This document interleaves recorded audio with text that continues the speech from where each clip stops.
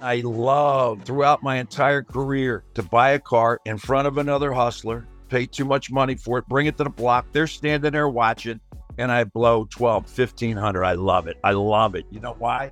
The message you're giving your competitor is this cat is nuts. That's how we chase anybody out of a stop that we want to be in, right?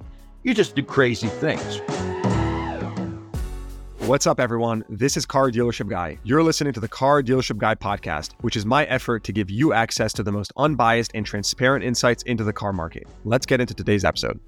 Robert Hollenshead is founder of RHA Auto Sales, one of the largest vehicle wholesalers to ever exist, with over $45 billion of used cars sold at auctions. It doesn't end there. He has also founded and exited two software companies, one of which is called Accu-Trade and was sold to Cars.com.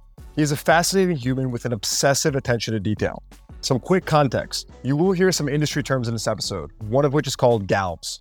For those that don't know, you can think of galves as a book that dealers used to use to value cars, similar to, say, a Kelley Blue Book for consumers. But before we dive into the show, theft is plaguing dealerships nationwide. Losing car keys is an unneeded cost, and searching for keys can lead to bottlenecks in the sales process. Keeper Systems has the solution for dealers. The Keeper MX is the #1 key control solution in the auto industry, handling millions of transactions per day. It features a 16-gauge steel cabinet with a built-in camera and a puck lock for additional safety, along with many other features so that dealers can know who took a key, when, and why. Keeper Systems has been in the auto industry for over 40 years and is in over 12,000 dealerships, offering exclusive key control for 6 out of 10 biggest automotive groups in the world. They have a wide range of products that fit the needs of franchise dealers, independent dealers, and even the smallest pre-owned lots. New customers can take advantage of my partnership with Keeper Systems right now to receive an exclusive discount. All you need to do is visit keepersystems.com, click on the Car Dealership Guy link, and fill out the form to receive 25% off your first key machine purchase. Or if you prefer to call, just mention Car Dealership Guy to receive your discount. Keepersystems.com, Keyper systems.com. All right, I'm fired up for you to listen to this episode. Here's my conversation with Robert Hollenshead. All views of Car Dealership Guy and guests on this podcast are solely their opinions. None of the views expressed should be treated as financial advice. This podcast is for informational purposes only. All right, we got the big dog, Bobby Hollenshead, on the pod. Bob, welcome. How you doing, guys? I think the conversation we had this morning, that could have been a podcast on its own. You know, I put together a list of topics, subjects, things that I thought would be interesting. But the reality is, you know, I don't know why I have a feeling like this conversation will flow organically and we'll hit on a lot of different topics. So I think we'll just, we can just kick it off that way. Just kick out of rabbit holes. So I'm famous for going down rabbit holes, brother. That's why we make sure everything gets produced to give people what they want. So Bob, I want to start early on for a second, right? Before we get into the modern day nitty gritty. Before I was born, right? When did you got into wholesaling in the 70s? Is that right? Yeah, I actually, I joined the Marine Corps when I was 16 years old in 1972. And when I got out of the Marine Corps, I was married with 2 kids when I was 19.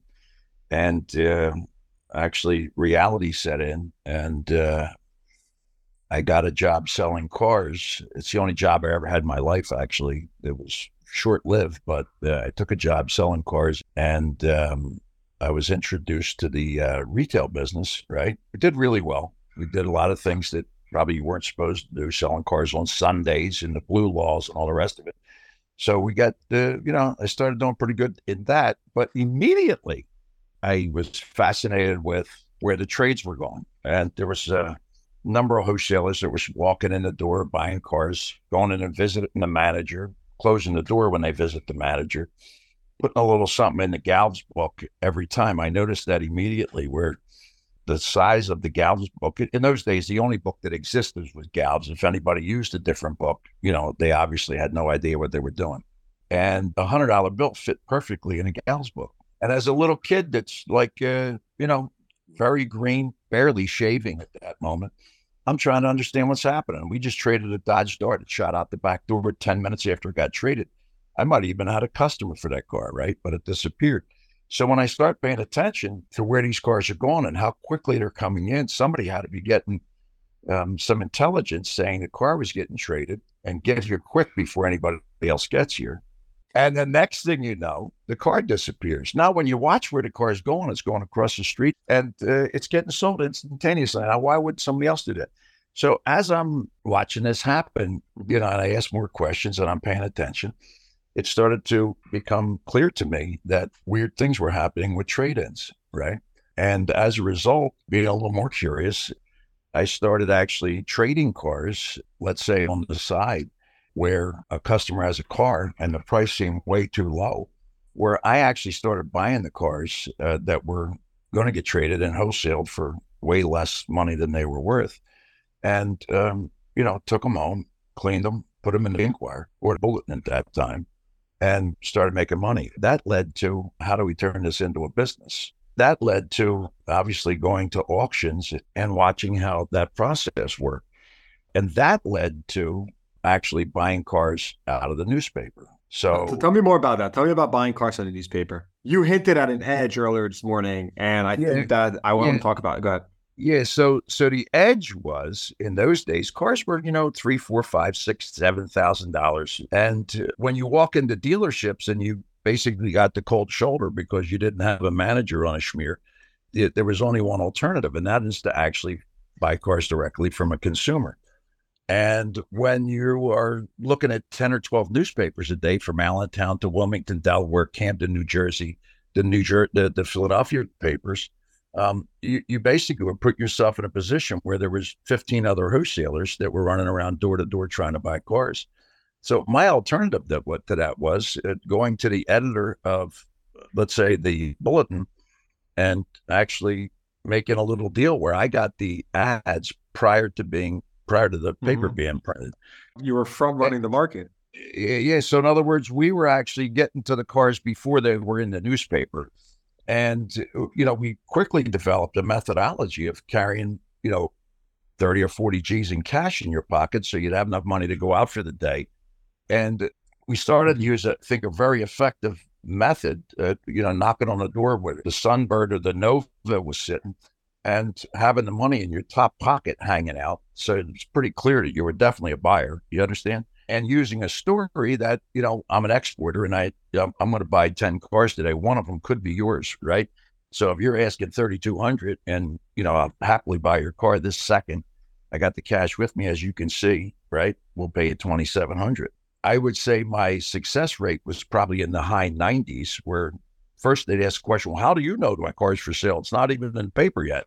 And I said, well, I don't know. I just found out and here I am and I'm going to buy your car today. If I don't buy yours, I typically have the paper circled with 12 other cars to let them know that if they don't take my money, I'm just going to go buy somebody else's car. And that method worked really well.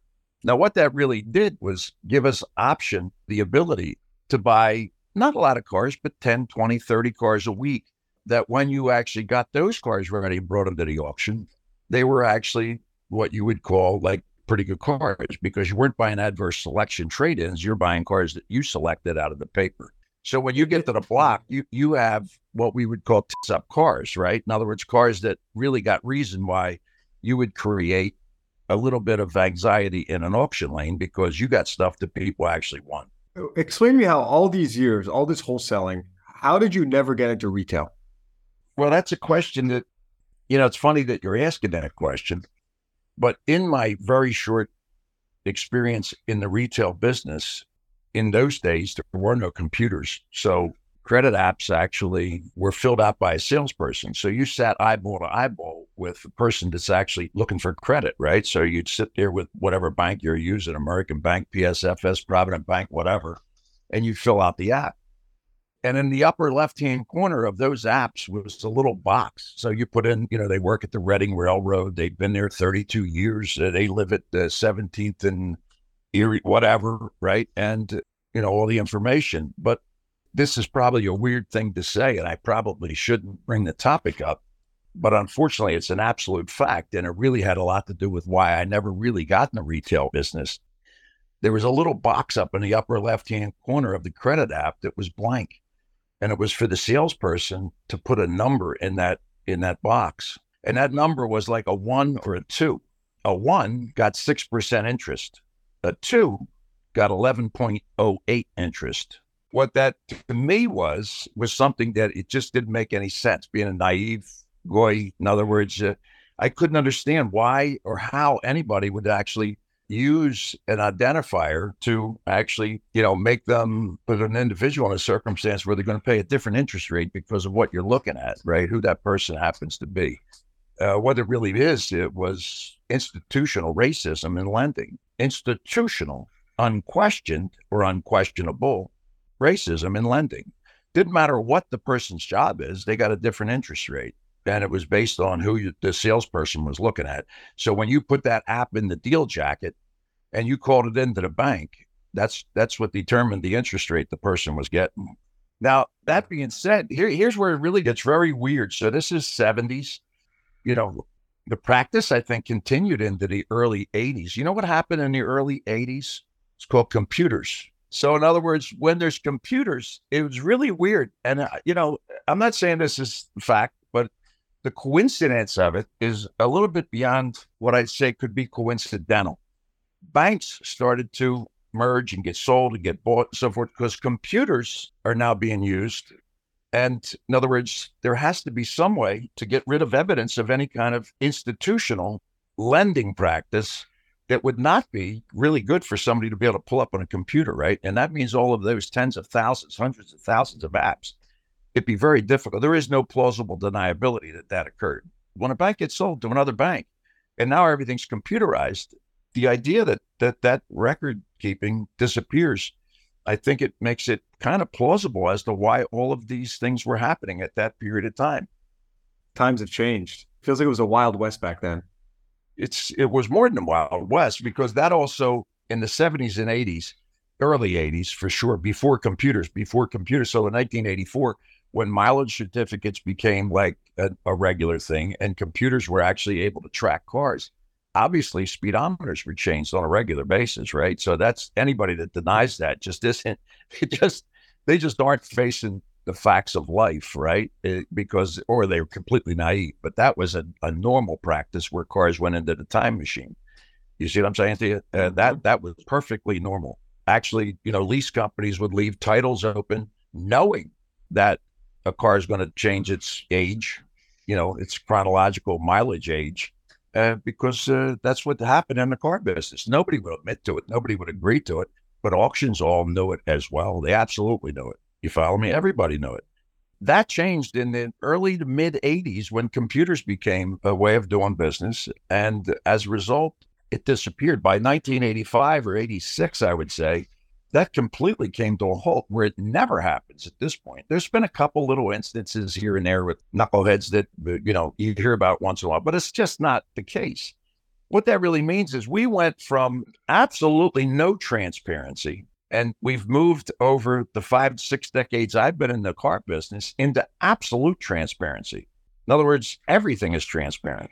And so we've actually lived through that entire evolution of murky things into a point where everybody knows everything.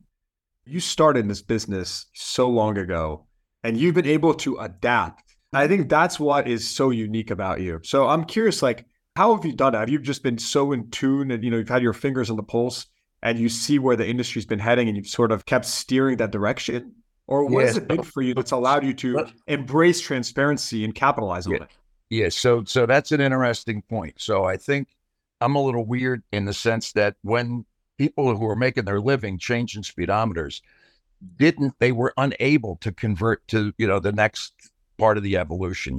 I think in my particular case, I've always been a student, not just of the industry, not just of people, not just of how things actually transpire, but incorporating it in our business, not just today with our bricks and mortar business, buying and selling, 1,000 cars every other week, but in other words, in the technology that we build.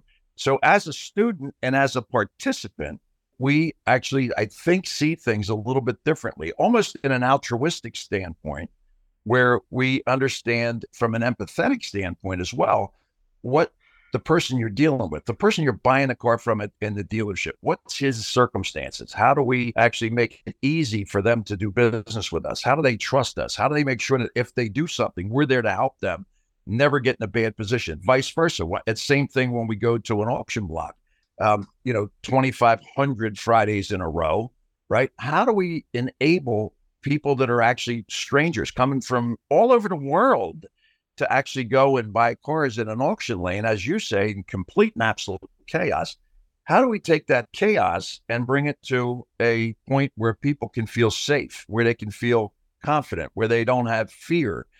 And the only way that can be done is if you look at things from the other person's perspective, where you make it easy for the other person to do business without having any fear of getting hammered, right? Because we don't follow the rules and regulations. We go way beyond the rules and regulations, where I'm willing to listen to someone's complaint that he didn't think and it wasn't his fault. And can I please let him out of the car? We're not pointing the rule books as to why he's not allowed to get out of the car. We're saying without any question or doubt, you ain't allowed to have the car because you don't want it.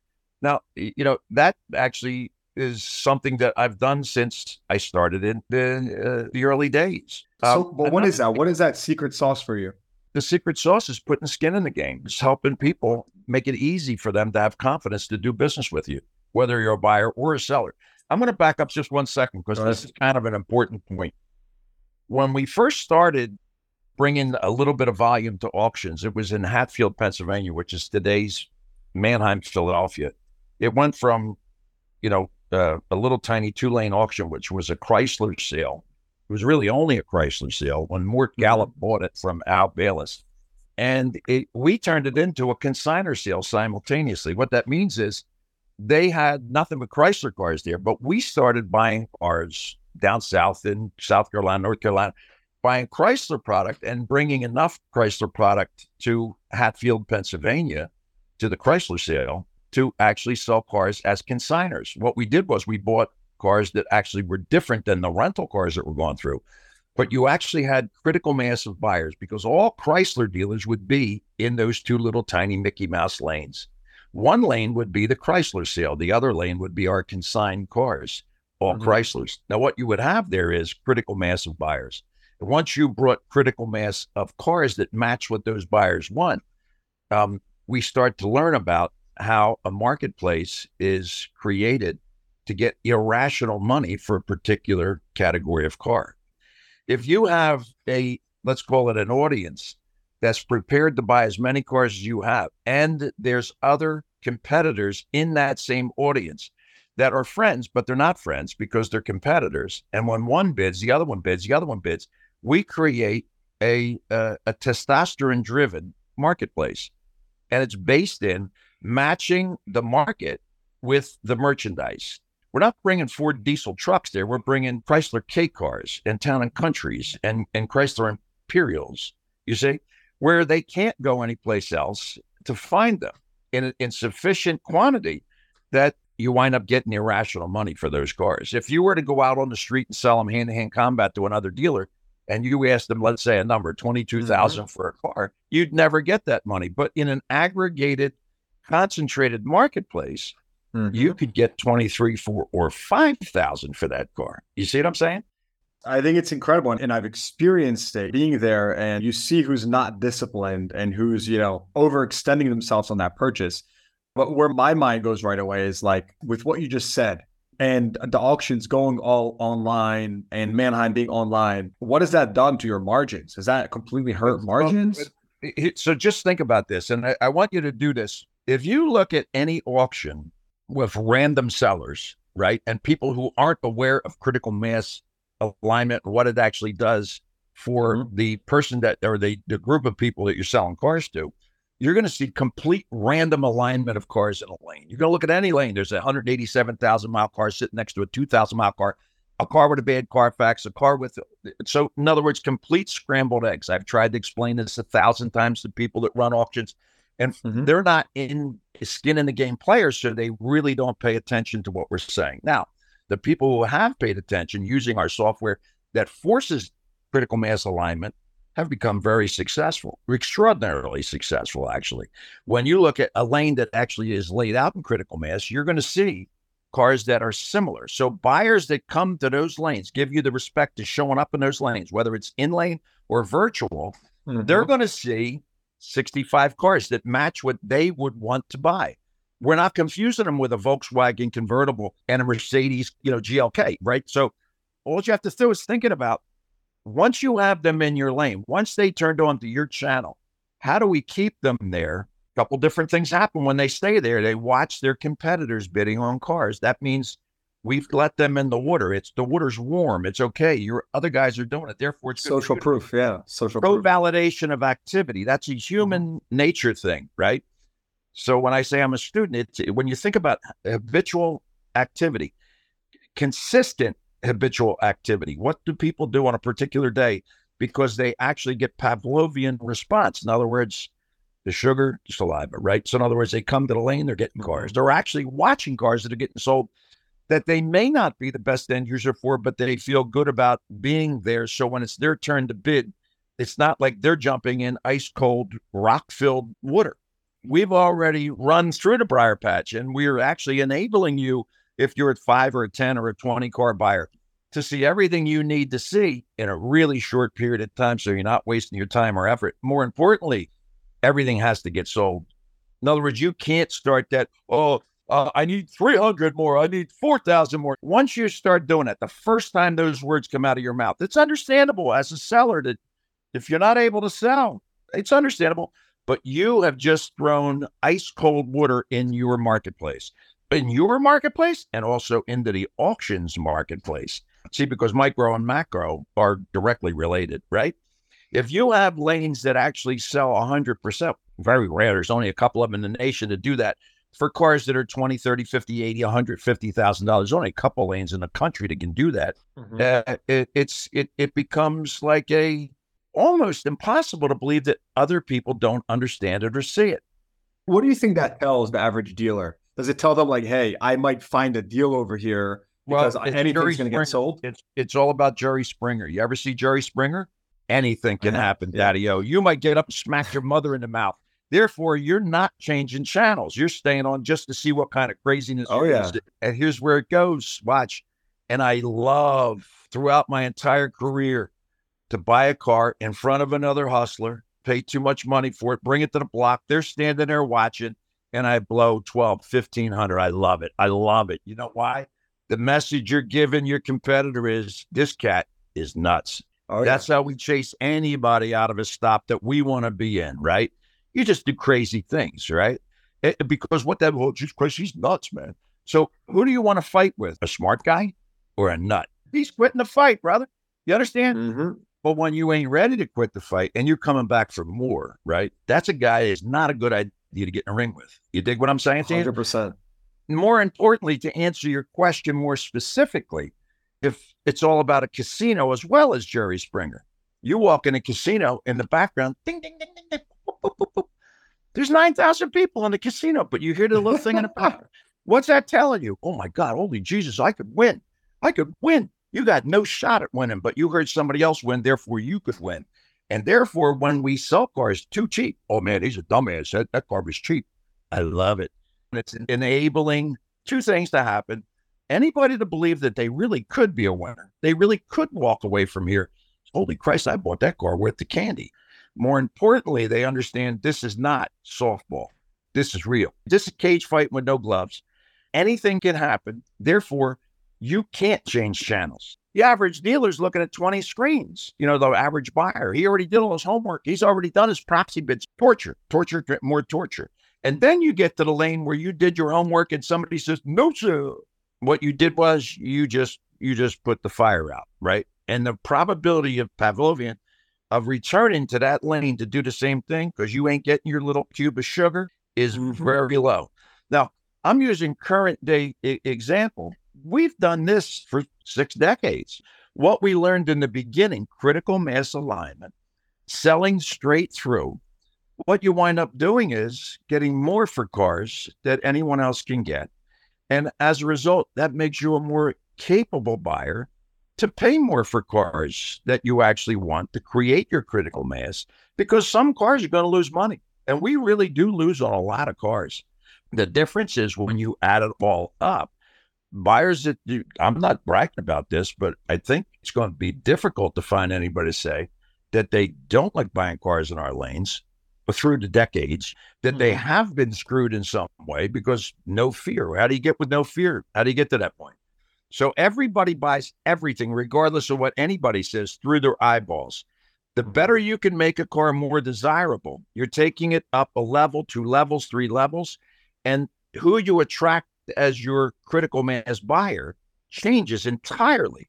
The dealer that trades the car, it smells like a cat, whatever. It's One got second though, do you think that's still true in today's economy where dealers are buying cars online? Do you think that's still the case? I mean, with these proxy bids and these computer buyers, like, is that still the case?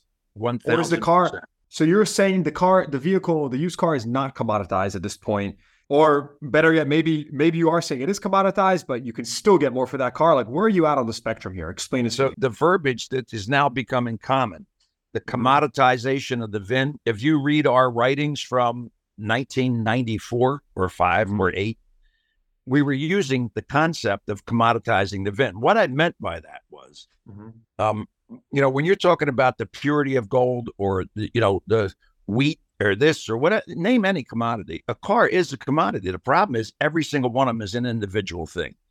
The software we built actually it extracts all of the details that enables a commodity's price, a guaranteed price, to be put on that particular car. Now, what's missing inside of that is who is capable of encountering the best end user for that VIN. This is where critical mass comes into play. This is where credibility comes into play. This is where trust comes into play. The exact same car sold by a individual as opposed to another individual, right? The same exact car that somebody spends $300 or $500 or $800 to recondition to make the visual different on that particular unit can change the actual value because you're changing who the best end user is for that car. You see what I'm saying? I think I get it.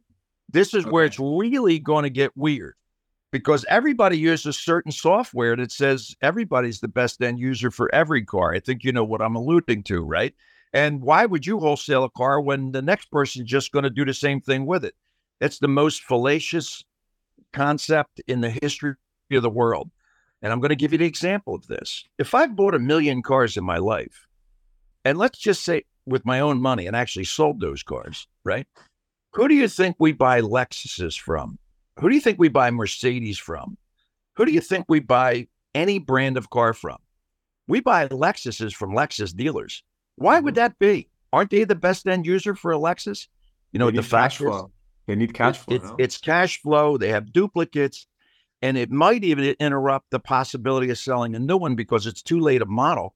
And they don't want to take away from their, punching an RDR card because they got to sell the other car.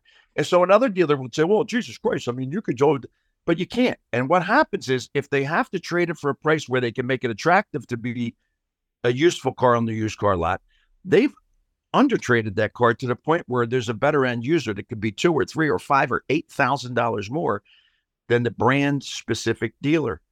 It happens across the board. If you looked at our management system to see where we buy cars, we buy the Lexuses from Lexus dealers. We buy them other places also, but we buy Toyotas from Toyota dealers. We buy Mercedes from Mercedes dealers. And when somebody says, well, they'll never sell you that car. Here's the worst part of that story. The probability that the Mercedes dealer is the best end user on any Mercedes is almost zero. It's almost zero.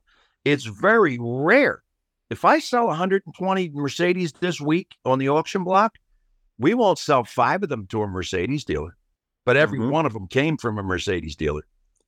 And that means the theory that whatever you trade, you should keep the retail is completely, utterly flawed.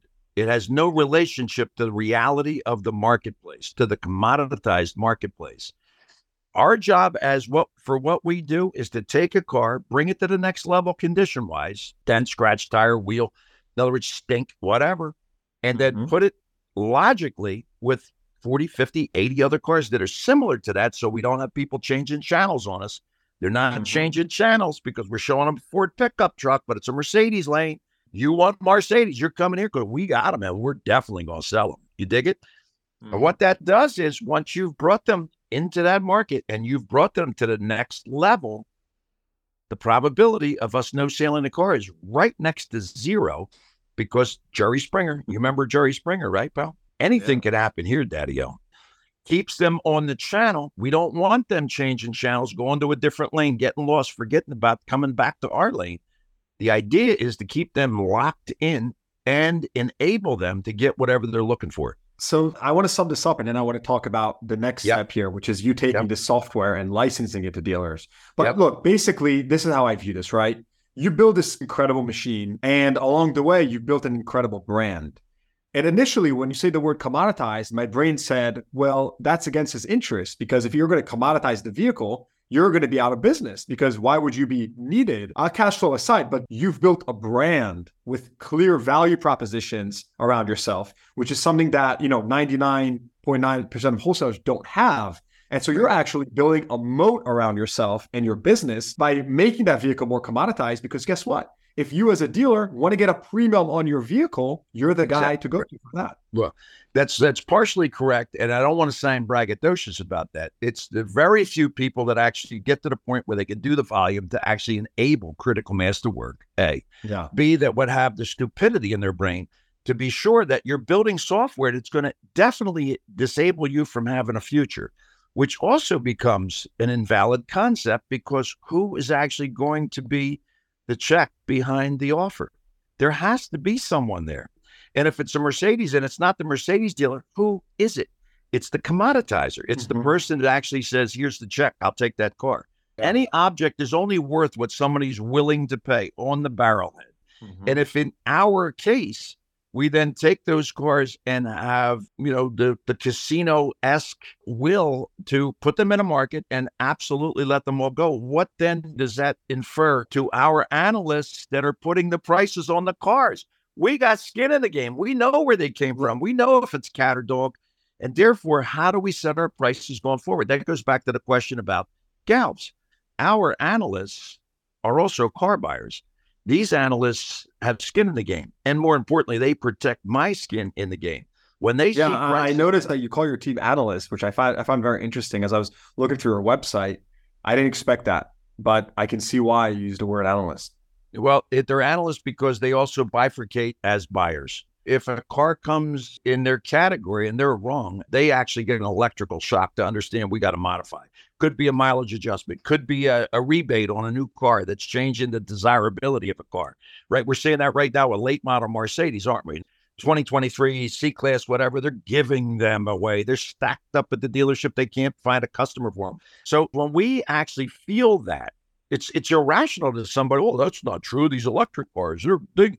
Well, until you actually write a check, and then until you can't lose $10 or $12 or $15,000 in that car, you don't actually understand what the value of that car is, right? How are you doing that though? How are you valuing electric cars right now? Like, is it different? Are you finding it challenging and different? We buy them and sell them. When somebody's putting in, some sort of a nut Hummer or EV, something with 22,000 miles on it, and it's $131,000, and I'm watching the car that we have on the auction block today in Dallas, and there's nobody bidding at $123,000. What do you think the price of that car did?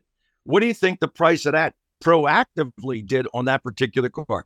We buy from 10 or 12, maybe 15 Audi dealers, right? So when we see Audi dealers that got these cars coming in, they don't want them for any price, right? They don't want them for any price. They can't give a new one away, right? And we can actually feel the desperation. But more importantly, when we got a car that lists for $130,000, we paid $78,000 and can't get no bid at $60,000. How we doing, friend? And then somebody's referring to a transaction that occurred 3 months ago in somebody else's auction, right? But what are the challenges with wholesaling EVs right now? Like, are you finding that I'll buy any of them. I'll buy 1,000 of them this morning, right now. I have no problem with that. Because do you feel like you'll put a competitive market price on it? 100%. We invite first in our tool. I don't think you've been on it. We give you an insurance policy number, and then we tell you what we assume that car could bring to a better end user.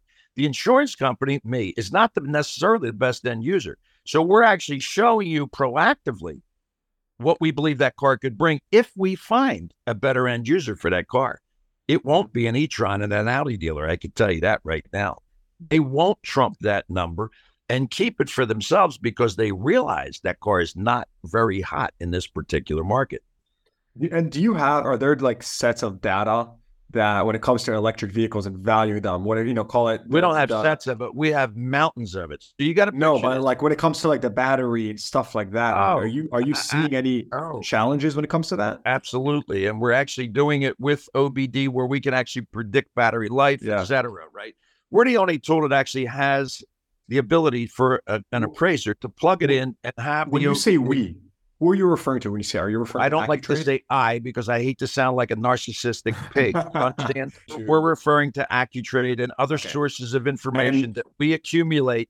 In other words, longitudinally, right? So it's not something. So the same way our condition reports and our transaction data doesn't disappear the day we sold a car. No, that becomes longitudinal data that we refer to in many different ways, in rub-off effect with similar cars. But when that same car comes back into the marketplace, we have data that nobody else has. 1 second, though. We haven't introduced Accu-Trade yet at all. I want to formally introduce that. So I'm putting myself back in your shoes for a second, right? You mentioned buying Galves, the book, doing these transactions. Now you're trading these cars. You're selling 1,000 plus cars a week at auction. You have these book values that you're consistently spitting out. The next thing in this evolution is you say, hey, I can license this to other dealers who can then leverage my data to buy cars. And by the way, I can also use it as a mechanism to acquire more leads and more cars for myself, because I will give these dealers, every other dealer in the country that uses this platform, a guaranteed bid on the car they're trading in. So guess what? If they don't want it, I'll take it and I'll sell it. Right? So that's huge, right? You're putting skin in the game. So explain to me how you got from Galves, from valuing the cars, and to actually licensing this to dealers and inventing Accu-Trade, which is a company that you founded. So there's a few modifications to what you just said. One, we are not the guarantor that wants to buy the dealer's car. What we are doing is giving the dealer the information altruistically. So they actually have an insurance policy to actually make a transaction on. So I'm just going to go back into your experience at an auction. Mm-hmm. How many times have you been to an auction? Too many times. Okay. You're waiting for a car to come in and you got a friend standing next to you. How often have you heard the banter back and forth? Hey, I'm getting ready to bid on this. What do you think that's worth? You ever hear that before? How many hundreds of thousands of that? Hey, I just bought this car, showing the guy a slip. What do you think this is? You think I paid too much for it? What are you doing right there, brother? You're co-validating activity. We've taken our experience at auctions of hundreds of thousands of conversations with people. You think I paid too much for this car? Should I put this car in ARB and try to get out of it? Okay. We've taken you're the sidekicks. You don't have to talk to nobody. You already got our information and what we believe, along with, of course, we built into the tool, not just our opinion. You could put any other book. If you want a book, you could put MMR in there. So you're getting the satellite dish little remnants of information to help you feel more secure about your decisions. Mm-hmm. So it's not necessarily that we built this so we buy 1 million cars. Actually, my volume is going way down. I'm only going to have 600 cars at the auction this week because our main focus is maintaining the software that other dealers are getting the benefit of. Our transparency in a dealership's showroom is helping the McGillicuddy, the customer, to actually see the premises of how we're coming up with the price. It's not any longer, my used car manager is going to go out and put a price on the car. And in the meantime, let's talk about you. Let's become best friends for life. I wear plaid, you wear plaid. We're almost brothers. It's unbelievable. Oh, the used car manager's back with the price. Let me see the good news. Jump up out of the chair, walk back and put the cold water in the consumer's face. And they say, oh my God, that's all you're going to give me for your trade? No. Now the salesperson goes back and becomes the dealership's worst enemy. Hey, boss, no, they were next door and the dealer gave them 10,000 more for it. What do you want me to do? You want to give them more money or you want to let them walk? Every dealer in the country's heard it ad nauseum. So have I. And we built the tool to disable it, to disable that. We encourage any dealer with Accu-Trade to walk with the consumer around the car, take the pictures, point out the damage, show the good things. Oh, you have a white car with 22-inch wheels.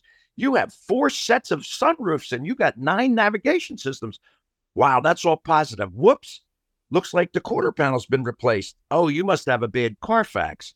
See, now what we've done is revealed the DNA details of that particular VIN. Why? That's what I want to know. Like, why did you decide to do this? It's specifically to enable fact-based communication between a salesperson and a customer, between the salesperson and the manager, between the manager and the dealership to actually understand the facts about what their inventory is actually worth and why you made a decision to trade it for more. You're a best end user. You want to trade it for more because you definitely are going to put it in the shop and retail it.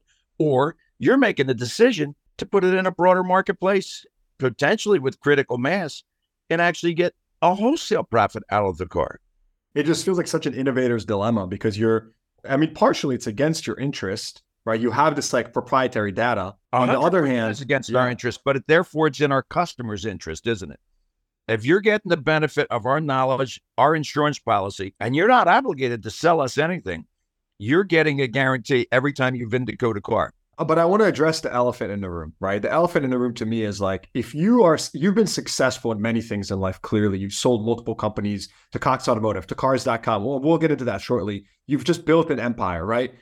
Doesn't this threaten Manheim's dominance? If you truly are able to commoditize the vehicle and you are the brand, does this not threaten Manheim auction? No.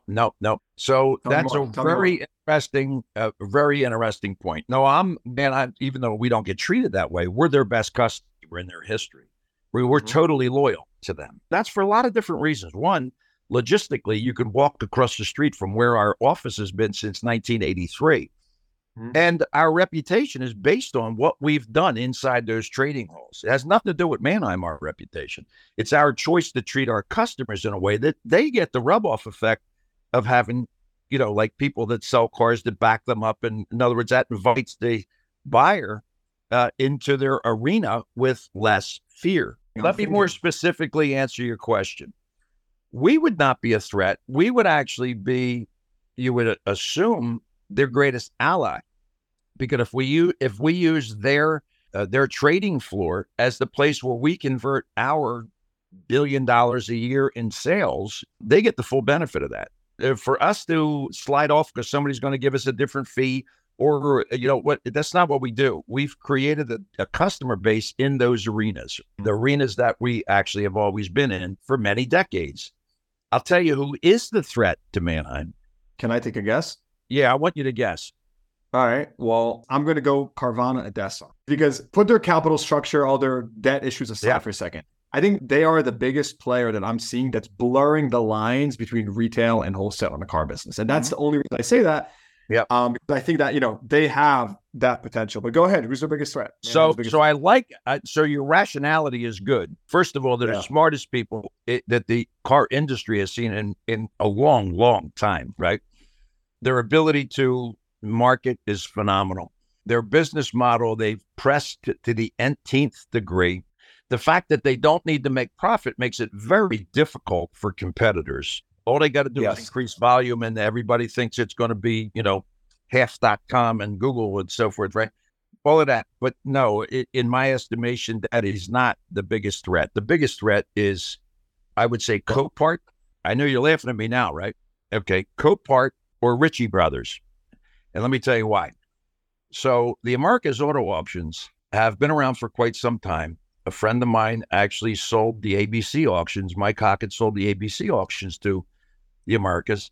They bought another friend of mine who unfortunately passed away last year, Alexis Jacobs, Columbus Fair Auto Auction, one of the great independent auctions in the world. They actually made that acquisition. They bought the Linmay Auto Auction in Boston, in Boston, it's a phenomenal auction. They have unbelievable loyalty and customers and great merchandise because of the local dealers that sell their trades there, et cetera. So they've actually accumulated really good strategic locations around the country, but they're owned by Wall Street money or venture money. Mm-hmm. They don't buy things to hold them and keep them, do they? No, they buy them to flip them, don't they? Mm-hmm. And they've aggregated enough auctions at this point, and some of the auctions have really good talent. One of the great auctions is Lancaster Americas. It's run by Greg Gaiman, who came from 25 years of running Manheim Auto Auction, biggest auction in the world. He's the general manager there. Great guy, unbelievably phenomenal guy, right? So they have what I would call a real gold nugget for somebody like Copart with a $45 billion market cap that really does dominate their core business, which is junk. You understand? Copart, if you look at their basics and their management, I think there's probably 10% owned by, the founders and so forth. They're in a position because of their locations everywhere. And they've tried a couple of times to get in the whole car business, but failed miserably for a lot of different reasons, right? But they have their own software. They have a huge customer base, massive customer base. They're in a position to buy America's auto auctions and immediately be in the whole car business. That, if I was Cox or Manheim, I would be peeing in my underwear about. You follow me? Because with their locations and with the whole car business and with their, I would call it their capability, that would be a threat. And I believe it would be a threat extraordinaire to any of these other little marketplaces that have popped up and are running around and doing whatever they do with inspectors and all the rest of it. But what do you think the threat is here? You're a fan of Elon Musk, one of the smartest guys, in my opinion. You like him or not like him, he's the smartest guy you ever think, because he's an asymmetrical thinking dude. And typically when he's asymmetrical talking, when you actually boil it out, what he's saying is true. What did he do, like 6 or 8 months ago when everybody's shooting their mouth off? Ford, General Motors. Slash the prices of his cars. Listen, he didn't have to ask nobody. He don't have a board of directors who's going to piss and moan and carry on and so forth. The guy woke up one day and says, okay, I'm sorry. We're just going to chop the price by X amount of money. What happened? Stock flew. It was down to what, $110 or something? And when he did it, what did he do? He upset everybody's apple cart. You know why he could do it? He didn't have to listen to nobody. He didn't have to ask permission. The cat is a wild man on steroids and just does. And then when you think about why and how he did it, that sends a shockwave, in my estimation, through the traditional giant corporations with legacy overhead and legacy operational issues, board of directors that can't do it. You got to ask them 42 times, et cetera, et cetera, et cetera. They can't just get up one morning and slash the prices 22%. They can't do that. He can. Mm-hmm. And he's going to do it again. Anytime anybody starts making headway, he'll do it again with no problem. And you know what's going to happen? Stocks are going to go to 300 from 200 because he's able to do that. He's agile enough to do that. So in the case of what we're talking about, and I'm just using these words, I don't have no inside information about this, right? Just looks to me like America's is getting lined up to be, a potential acquisition. As a matter of fact, you just had a guy on your show. I listened to it the other day, the Hague Partners. If I was him, I'd be talking to them folks right now, man, try to make a little deal. Not that they need a deal to be made, but my feeling is America's is going to get bought by, it's not going to get bought by Desi. It ain't going to get bought by Car. It ain't going to get bought by Manheim. It's going to get by asymmetrical. Now, the other possibility, in my estimation, is Ritchie Brothers. Ritchie Brothers is the king of heavy equipment. These people are unbelievably smart and well run, and they dominate the heavy equipment business worldwide. They do auctions, but you know what they do differently? They do exactly what we do in an auction. They own the merchandise. Now, owning the merchandise means you have a much better probability of making customers happy, of actually selling every piece that you have on the auction block.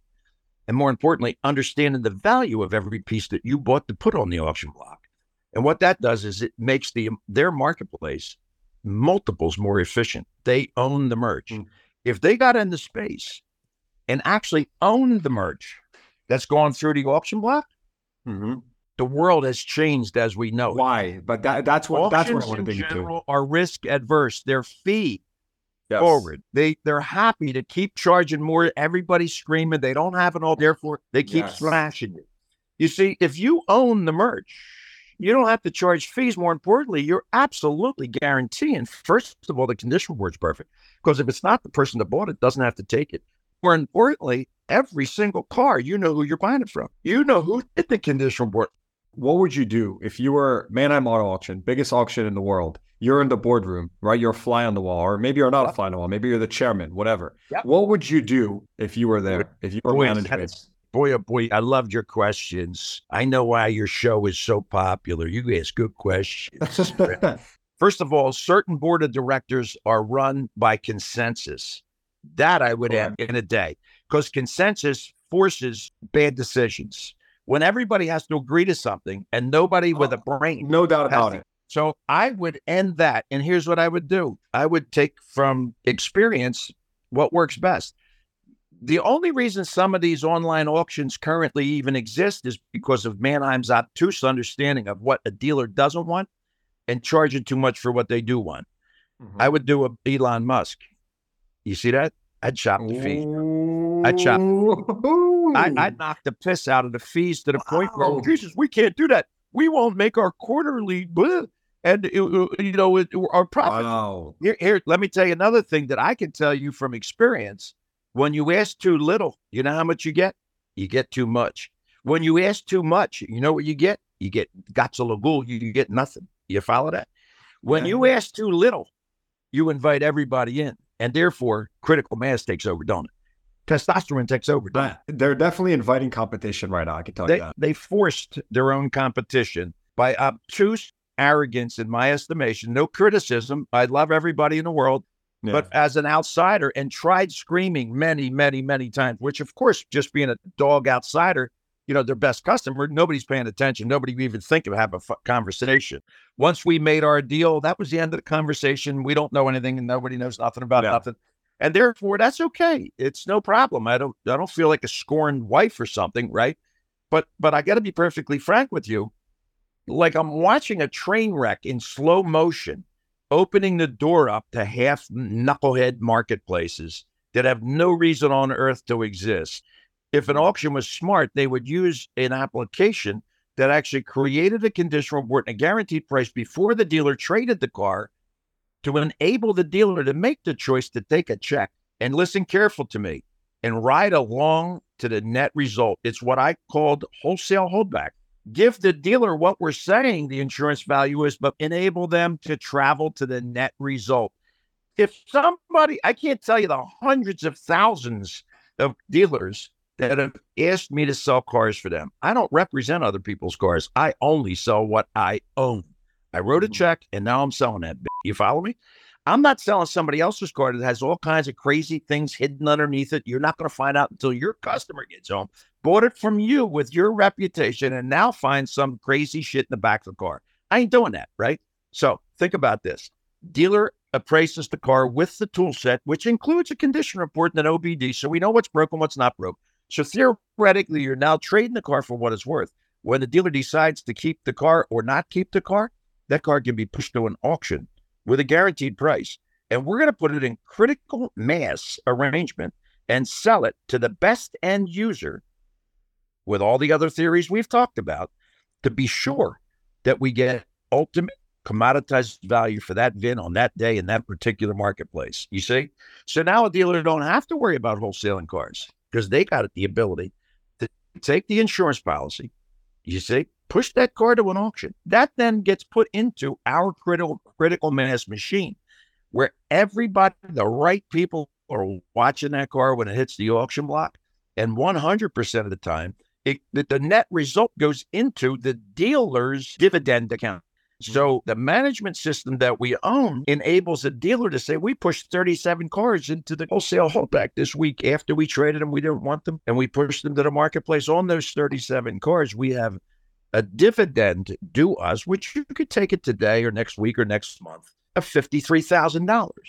That's the difference between what we paid for the car and what we sold the car for minus cost, transportation, reconditioning, etc. Now, could you explain to me? In that case, we really would have completely emasculated the concept of there ever being a wholesaler again in the world. We just created the dial-up telephone identity of a wholesaler. Never going to ever be another read for it. What would you do it for? The software is enabling you to trade the car for what it's worth with an insurance policy. Mm-hmm. You now make the right rational decision if you want to disperse of that car right now, get a check up front and put that car into critical mass arrangement on an auction block and have that sold within the next 5 days. You see what I'm saying, Dave? What could possibly be more efficient than that? It's physically impossible. We're actually at a point where you're going to be able to ask Siri, what's my car worth? Good afternoon. Are you talking about the LX470 or the S550? The S550. Could you please update your miles? The miles are 32,700. The current cash value of your car is $47,400 to sell. Would you like to trade that car? Yes. What kind of car would you like to buy? Another Mercedes. Would you like the directions to? That's where we're at right now with the software development. This is not something coming soon. You dig it? What that really means is We're taking all of the elements. It's actually getting worse than that. I hate to say this because there's probably salespeople who are going to be listening to this. The last person on earth, somebody said, well, we're going to value cars using AI. It couldn't be anything more comical to me in the history of the world. That doesn't mean we don't take data points from AI. It means that you're never going to take the element of the last trader out of decide what that car is actually worth and what you'd really write a check for. But I'm going to take this one step further. Salespeople are in a world of trouble. You hear that? Why? Salespeople, they're in deep poop with a wave coming, brother. Because every question that you load into AI with a competent answer, and when you load 82 million questions about whatever happened in a showroom, whatever happened in a car sale into AI, and someone asks that question, you know what happens, right? Take a wild guess. They get the right answer back. They don't get a wise ass answer. They don't get an attitude answer. They don't get a trick answer. They're getting the answer back that a salesperson interaction with a consumer right now. How many people like going to a car dealer and shopping for a car and saying it's a great experience? What's the statistics say? It ain't that good, right? And no, most consumers are dealer regressive. Most are dealer regressive because the experience could have been better, et cetera, et cetera. I believe AI will have a deep impact on that, all the way to, when you're shopping online. But I think for a while, the salesperson role has materially changed. It's going to morph. Yeah. It's going to morph. That's my feeling. It's going to morph. Not everybody's going to buy into it. But I think that's emblematic of a bigger thing in the economy in general, which is that anything that can be automated will be automated. Transactional roles will be eliminated, and people will be left doing, their options will be more creative roles or, stuff that. I believe that 100%. Yes. But it's just like a dial-up phone. It's not coming back. We're moving down a pathway that is going to be what you might not even be comfortable for people. We're just going in a different direction altogether. I think it also goes to what we're talking about with, the future of the icon auction houses and how certain software will become less relevant to the point of being irrelevant, and how other things that are coming to the market will dominate, if I'm not mistaken. It all boils down to transparency, the ability to trust whatever you're doing, and having it completely accessible at any given time. I believe all of those things to be true. And let me ask you, why haven't any of the online auctions taken off? And you just obviously spoke about a very good point, which is, taking skin in the game or having ownership in the vehicles. But do you believe that physical footprint is still integral for, the next auction or kind of the future up and coming auction? Or do you think that has nothing to do with it? Hybrid. We're not all electric. We're hybrid. In other words, we're not gas. We don't want ICE cars. We don't want electric cars. We want hybrid, because it also has something to do with category of car. You talking about a $4,000 car? You talking about a $400,000 car? You talking about a wreck? Or you talking about a whole car? So the hybrid also breaks down the categories of cars. So there's not one size fits all. Next. So you asked the question about why these online auctions. Well, let me tell you something. Simulcast not only took off, it dominates, brother. It's probably not the best software, but believe me when I tell you, we were real early converters. Well, we were converting 60, 70% when dealers were converting 5%. Trust, critical mass. In other words, all the reasons why we were way ahead of other dealers converting on simulcast. Right. Today, we do 92 or 6% of our cars online, and we do sell CarMax a few cars in the lane, or a couple other little dealers that have the inclination to sit there and do whatever they do, touch cars, et cetera, right? Now, why other online versions of Marketplace have it, their model doesn't work. So if you're going to send that's not a criticism. I love everybody, and we do business with everybody, but the model can't scale. You can't spit fast enough to make it work. You're sending inspectors out to actually go to a place where they may or may not sell a car. You're paying gas, insurance, toll, everything to go with it. They do an inspection. In other words, now they actually sell a car and they're going to make a deal with you to sell it for less because they want to get your business. What does each one of those inspections cost? And they're selling at 20 or 30 or 40% success rate. That means a whole bunch of them are going, those inspections that might have cost you $150 to do. And therefore, the software that enables what I believe, writing on the window of the car, the original condition report, the software enables the person appraising the car to be the condition report writer. So Mhm. our tool enables the person looking at the car to take the pictures, to show the dent, to put the thing in, to put the option in. And that becomes the condition report. If you've ever seen our tool, our condition report is next generation. It includes an OBD and what's wrong with that car instantly. It doesn't take 5 or 10 or 15 minutes. In a matter of 2 minutes, you have a full and absolute guaranteed condition report. If these online auctions were, I don't believe they're going to have the capacity to do it, but if they were to use a platform that actually enables the person appraising the car to be the condition report writer. Let me ask you a question. You're putting out a lot of super interesting ideas. What are you working on right now? I know you're not sitting still. You're way too active. You have that drive in you. Do me a favor. Do me a favor over here, right? I ain't telling my wife that I'm on this thing. And I hope that Christ, none of her friends hear about it, right? Because I'm not young. I've been doing this a long time. And I don't need to be doing this because I do got a couple shekels in the bank. You dig it? We do it to win. We do it because it's possible. That's the reason we're doing this. And my wife don't understand it. She don't. Why are you? You can't. We just sold $28 million worth of cars, honey. Do you mind if I take it easy for 4 seconds? Yeah, but what are you doing this for? So, and I don't. What's your net worth? It's none of your business, but it ain't even close to being. Listen. I'm going to go with 500 million. 500 million. It ain't even close. But in the meantime, it ain't nothing. I can tell you that, right? I'm going to give you another. You're asking a question what we're working on. So we made a little deal with the folks at cars.com. And as a result, we're still in the process of distribution of the basic tool to dealer groups, to dealers, et cetera, et cetera, et cetera. So my next maneuver, obviously, is after we have sufficient distribution, is to enable marketplaces. I believe our tool would enable the online marketplaces that I've referred to thrive, no matter which one of the 3 or 4 they are. If they used our tool, they don't have to pay for inspectors. They actually start their auction with a guaranteed price up front. And arbitration is all taken care of through the app. My theory would be the marketplaces would be smart enough to enable the dealer to choose the marketplace they want to arbitrage their car. So name any one of the 3 or 4 or 5 marketplaces that the official condition report is the one that dealers guarantee, which I underwrite the guarantee with the first bid. The only reason they push it to someone else's marketplace is to get more, not to get less. They already know what they got. The question is, can that next marketplace get them 1,000, 2,000, 4,000 more? So it's a self-made marketplace that we don't want to tell the dealer, you can't use this market, you're going to use our market, you can't use nobody else's.